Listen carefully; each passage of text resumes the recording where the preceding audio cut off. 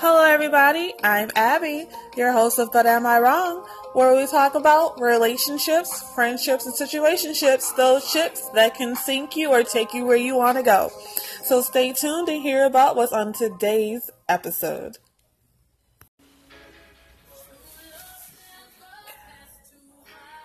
So, question of the day. Can you be in love with more than one person at a time? There's so many things that say you can, that you can't, but I think it's you can, but you shouldn't. And what's amazing is that there's this quote from Johnny Depp. If you're in love with two people at the same time, choose the second. Because if you really love the first one, you wouldn't have fallen for the second. And I think that speaks volumes.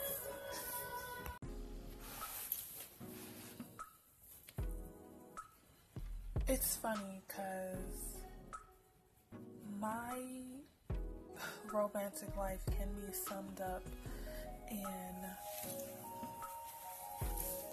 one amazingly accurate synopsis, right?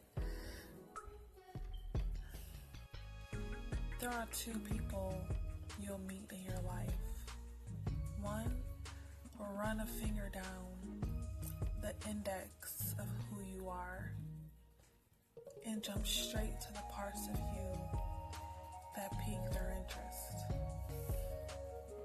The other will take his or her time reading through every one of your chapters and maybe fold corners of you that inspired them most. You will meet these two people. It is a given. It is the third that you'll never see coming. That one person who not only finishes your sentences, but keeps the book. For me, that is so powerfully accurate. The thing is, though, transitioning to that person who you know can complete your story.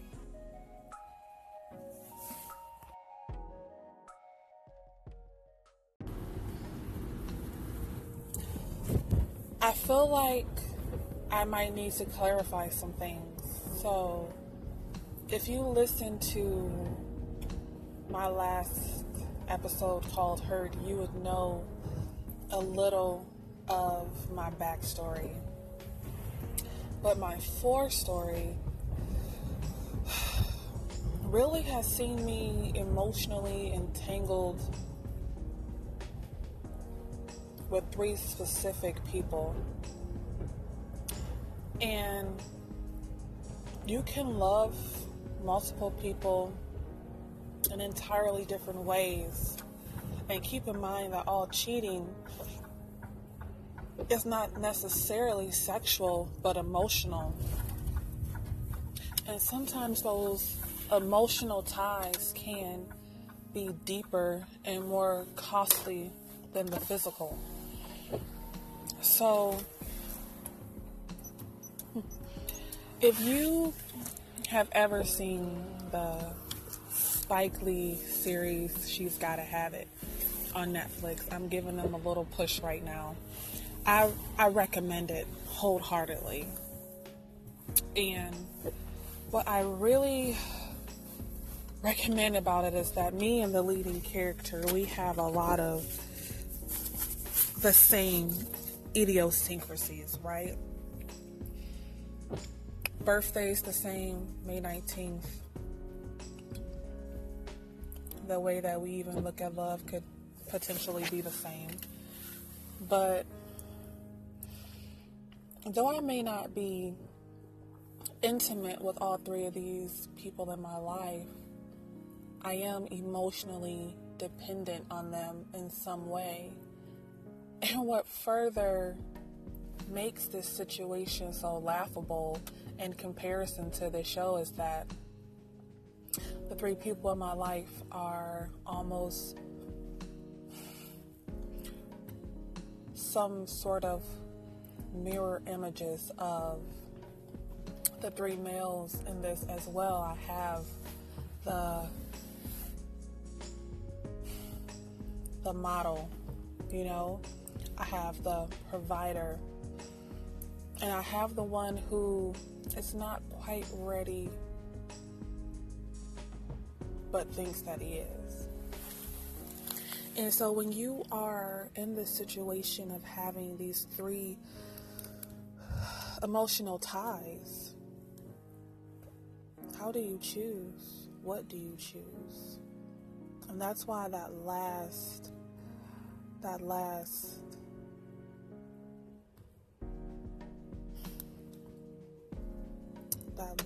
quote was just so powerful, because you potentially don't know how to transition to that one person, how to cut off the emotional ties and focus just on one.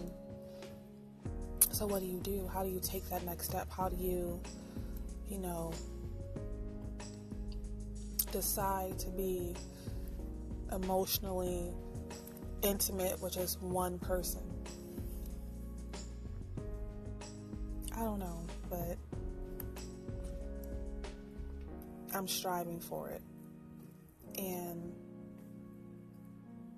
hopefully soon I'll be able to get to the place where that one person who I feel can give me what I need emotionally, physically, financially, because there's so many different things, so many different layers to a relationship that a person has to bring into the picture. And you as well, speaking, me as well.